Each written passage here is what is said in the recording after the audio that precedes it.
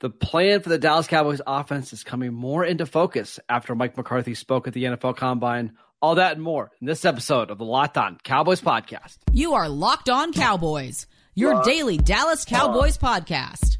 Part of the Locked On Podcast Network, your team every day. Locked On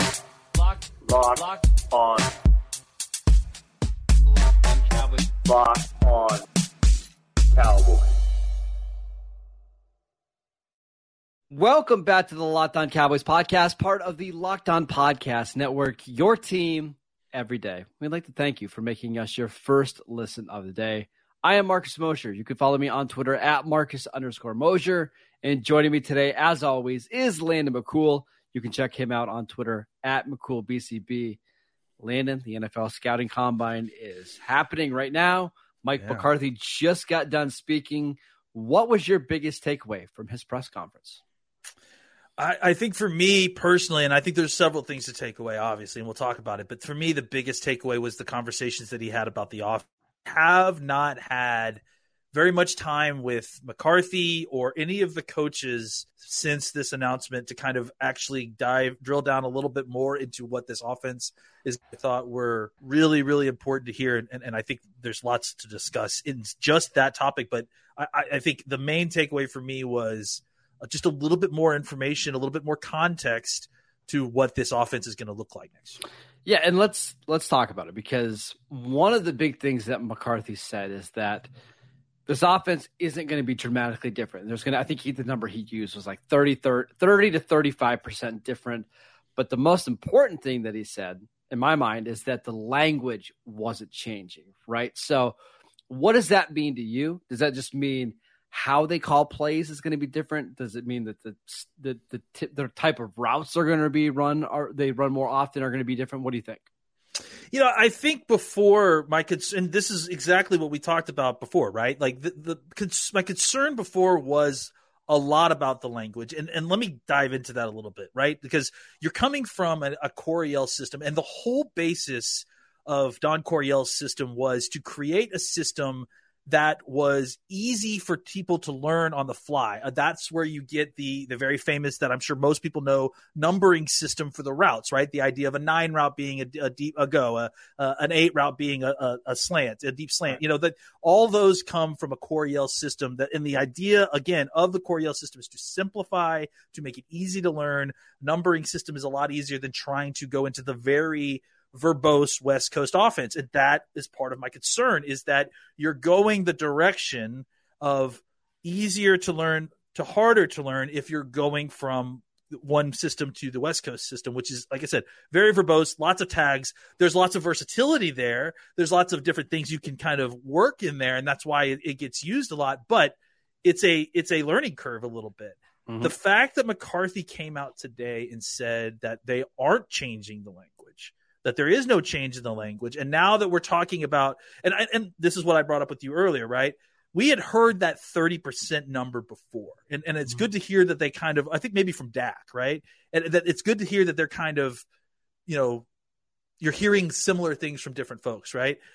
The fact that 30% doesn't include language change, I think that first of all, it means that I feel like there's actually more changing than I thought previously had been changing. But it's changing in a way that is less concerning to me, because they're still using the same language. They're not going to have a huge learning curve. And the other part about this too, that's something to keep in mind, is that when you are in a system for a long time, it becomes second nature. Yeah. Like you know where your protections are, where your hots are in the protections, the proper language, the calls to say, and it becomes, when you're tired and when you're grinding, it's the end of the game. You're not making a mental mistake because you spent 4 years running a system that called this audible, Tampa, and called that audible, Zag or something like that, right? So I think the fact that they are keeping the language, it just helps the learning curve, not only for the team overall, but specifically for Dak, who is going to have to ingest this and then be able to operate all this on the fly, all while hoping to take a step forward and not taking a step back. So I think it gave me a lot of comfort to hear them say that, yes, they're making changes to the offense, but no, they're not changing the language. Because to me, it's not trivial how much that change would be and how difficult that could be for Dak. So if they're not changing the language, what are they changing?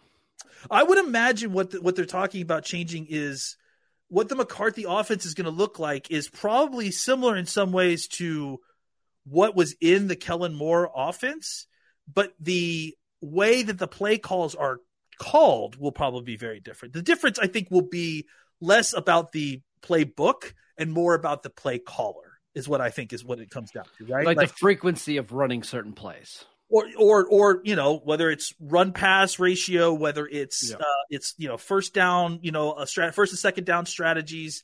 I think that the playbook changes will likely be McCarthy bringing in more of that kind of slant flat dragon stuff that we've talked about, and bringing in just more or changing the way that the concepts are used, right? So I think the way that offenses run, like passing concepts are not always full field, right? There's like 2-man passing concepts, half field, half field. So you can combo a lot of this stuff together and cobble it together based on what you already have. And I think, again, that's a lot easier to do when the language stays the same. And when I say, hey, we're going to, run this, or this is a dagger concept here with a sail concept on this side. Like that language makes the learning curve a lot easier for them to conceive. Oh, okay. So this time we're going to run this same route, which I'm familiar with. I understand the concept. I understand the progression of where my looks are. I understand what my hot is. Except now we're combining it over here. We're just doing a little different. That's a lot easier to learn than having to completely rearrange your brain. Right. For all the reasons that McCarthy didn't want to have to do that when he came into Kellen Moore's offense and Kellen was doing, is that it's a lot to take on. So I'm glad that they're deciding to kind of bypass that a little bit. All right. You ready to put my conspiracy hat on? Let's do it. Let's hear it. Yeah. I wonder if the reason why McCarthy didn't want to become the play caller right away when he got here, because I remember him talking about before, like, hey, if he ever became a head coach, he was going to call the plays, is that he needed some time to learn this offense a little bit, right? In the first couple of years that he was here, he wanted to kind of learn the numbering system because it was something completely new for him. He wanted to get a grasp of the players and in the quarterback. And now that enough time has passed, maybe he just feels really comfortable with this system and with the offense. Yeah, I mean, I do think that I don't know that if that was always like the plan from the beginning, but Correct. I do think you're right. It was like an option, right? Like, hey, I do think things don't work out. He felt like, yeah, I need a couple of years to kind of learn the lingo a little bit, because it's easier for me as the coach to learn a new lingo than the entirety of the rest of the team, right? So getting comfortable with that, getting comfortable with the language, understanding, okay, this means that and this means that in this system. Yeah, and then, once he started to feel comfortable, once he started to feel like, the relationship was changing with Kellen and everyone, it was probably time for him to kind of feel like he could grab hold of that again and try to play call plays. And also, don't forget that first year that McCarthy was here was just so wonky in terms of Dak, was out for the season after 5 games, right? It was also a COVID year where they had to do some weird stuff with practices. They couldn't practice every day. They were to wear masks. They had to do stuff through Zoom. So I do wonder how much that kind of just impacted, everything on offense. So, well, I mean, all you have to do is compare the offense to the defense, right? Look what happened with Mike Nolan. So they go into with so the difference, right, is that when McCarthy came in, McCarthy kept the same offense. He kept the language the same, and look at how much better the offense played than the defense did, despite the fact that the defense already still had some pretty talented players on it, right? I mean, we didn't have Micah Parsons, right? I mean, I understand all that, but still, like, the learning curve between the offense and the defense is night and day, and I think it shows you exactly, how difficult that would have been. And McCarthy even talked about it in his press conference, like, the first year he came in, it was because of COVID, all the Zoom meetings and stuff. Like, it would have been impossible to try to switch offensive systems, even if he was going to, keep the language then while switching. I think it would have been really difficult.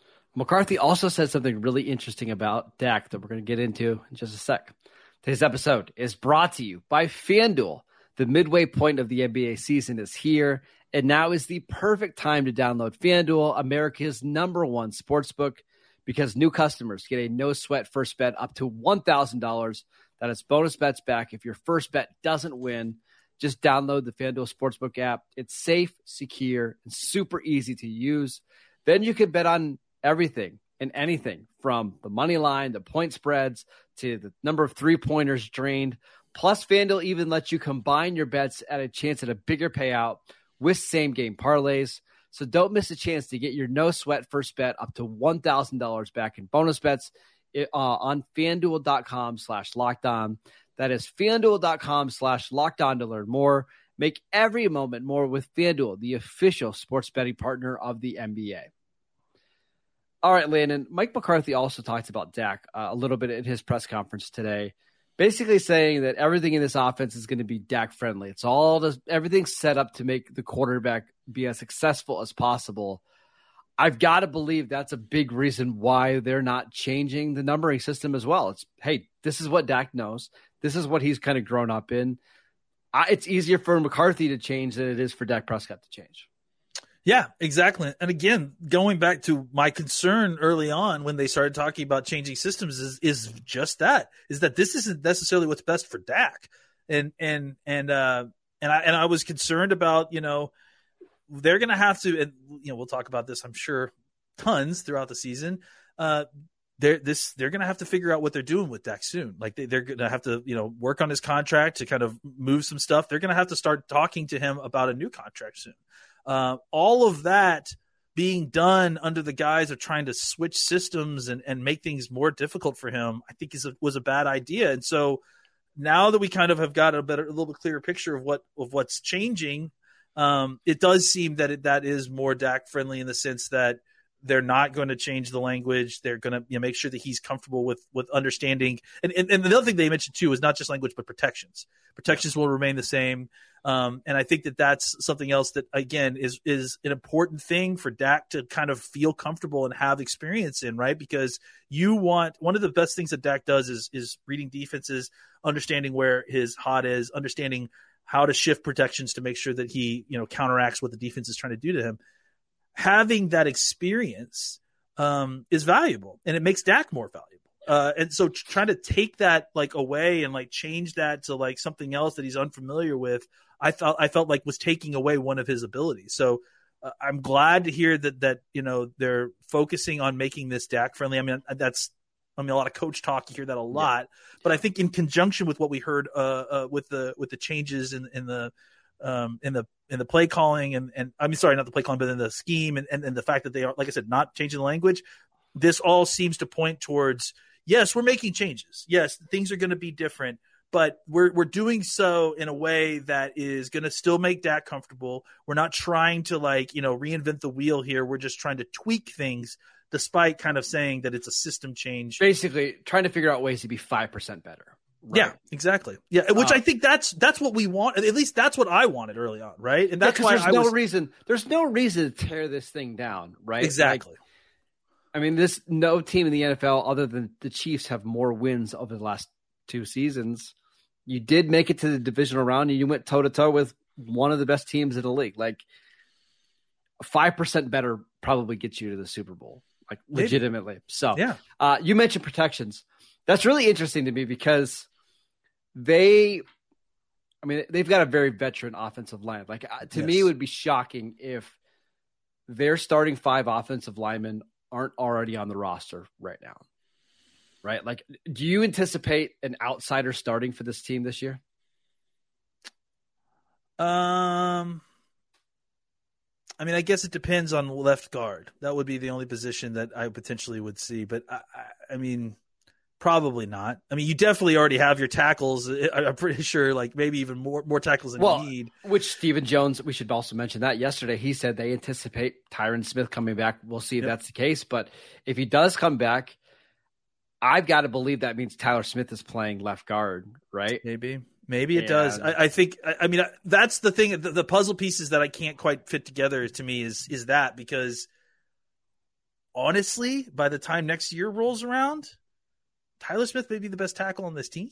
That's certainly within the realm of possibility. I think he played really good football especially near the end of down the stretch. Why not just do the same thing you did last year, though? Basically, have him just be on the left side and start him at left guard. You know Tyron's not going to make it through the year, and as soon as that happens, you slide him right back out. I certainly don't have an issue with that. If they do that, I'm not going to be upset or surprised.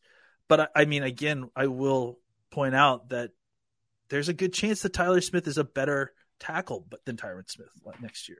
I think that's very realistic. But what's your best 5 offensive line? I think that's the thing, right? Is it Tyron Smith playing left tackle and Tyler Smith at left guard, or is it Tyler Smith playing left tackle and Tyron Smith being your swing tackle? First of all, I've been pretty clear. I don't see Tyron Smith being a backup.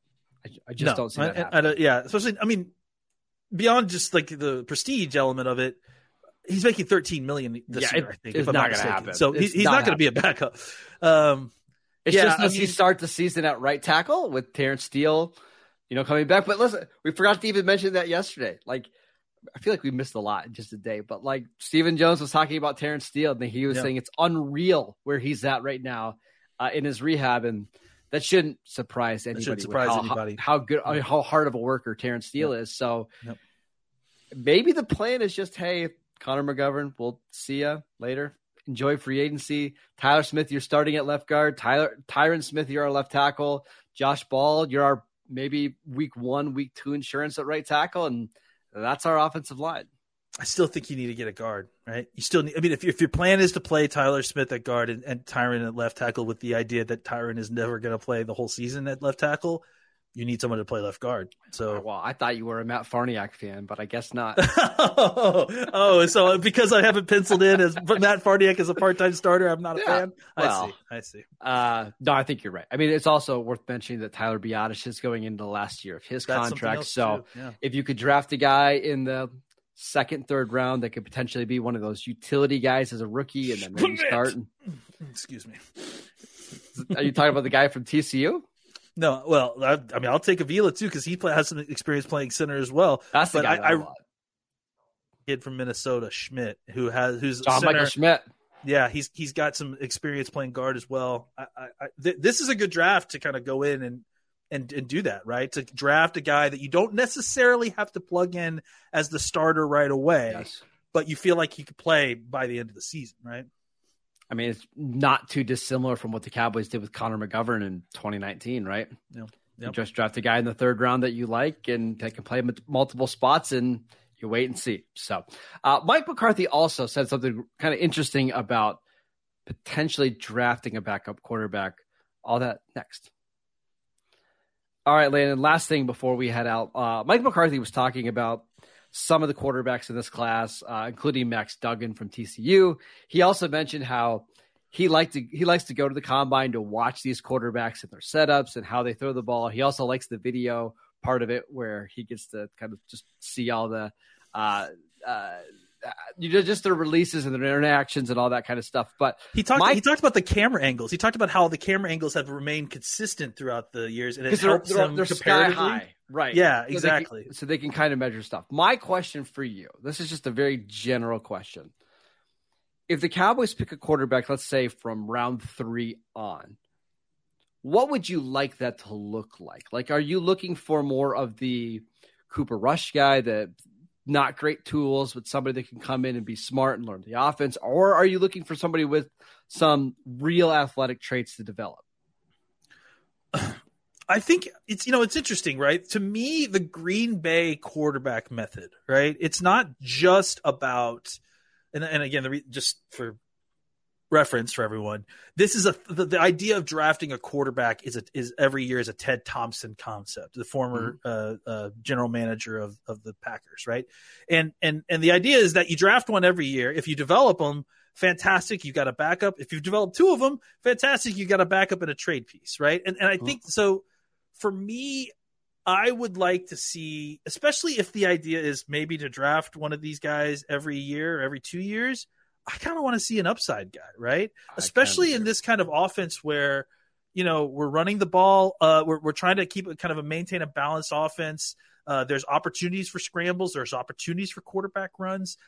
I haven't looked at all the quarterbacks yet, but I think if you look at, and I'm forgetting his name, that UCLA quarterback, Dorian Thompson. Dorian Thompson. those kind of guys like that have skills that, maybe just need some more time seeing snaps and need some more time to work on certain aspects of the games. I think those to me are the guys that, look, you miss on those guys more often than the other ones, right? But I think that the upside there is bigger. And if you hit on one of those guys, at the very least, you've got a trade piece that might be worth, having and using. And at very best, you may end up find your next starter, So yep. I tend to think that having the kind of high floor, low ceiling guys as your backup is nice, and they should try to, achieve that.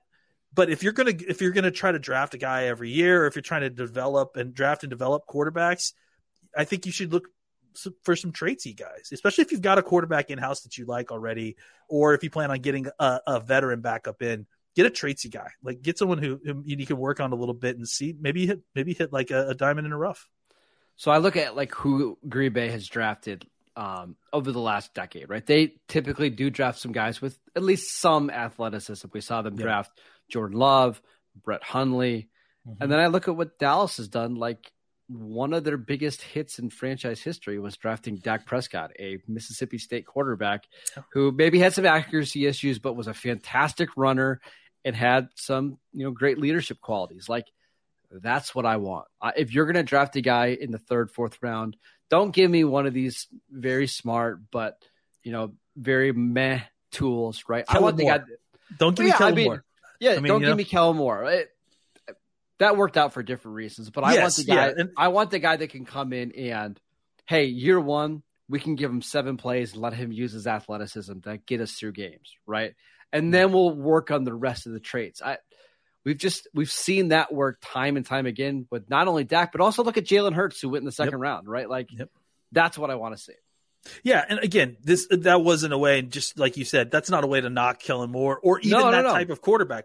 I mean, look what Cooper Rush did for us last year. I'm certainly not knocking any of that. In fact, I kind of feel like there's some value to having one of those quarterbacks on your team as well, right? Yes. But to me, drafting and developing those guys, there's not as much use in kind of getting the high floor guy who, you think can run the offense but isn't going to go anywhere from there. If that's your developmental guy, like get a guy who has some upside, has some physical traits and tools that you want to develop. Even Mahomes, I understand he was a first round pick and, but he was a tradesy player. He was a tools player. He wasn't a finished product by any stretch. Same with Josh Allen, right? A lot of these teams got ripped for drafting those guys because they felt like it was a reach. So and again, I'm not anticipating drafting a first round quarterback, but the same sort of idea applies further down the draft.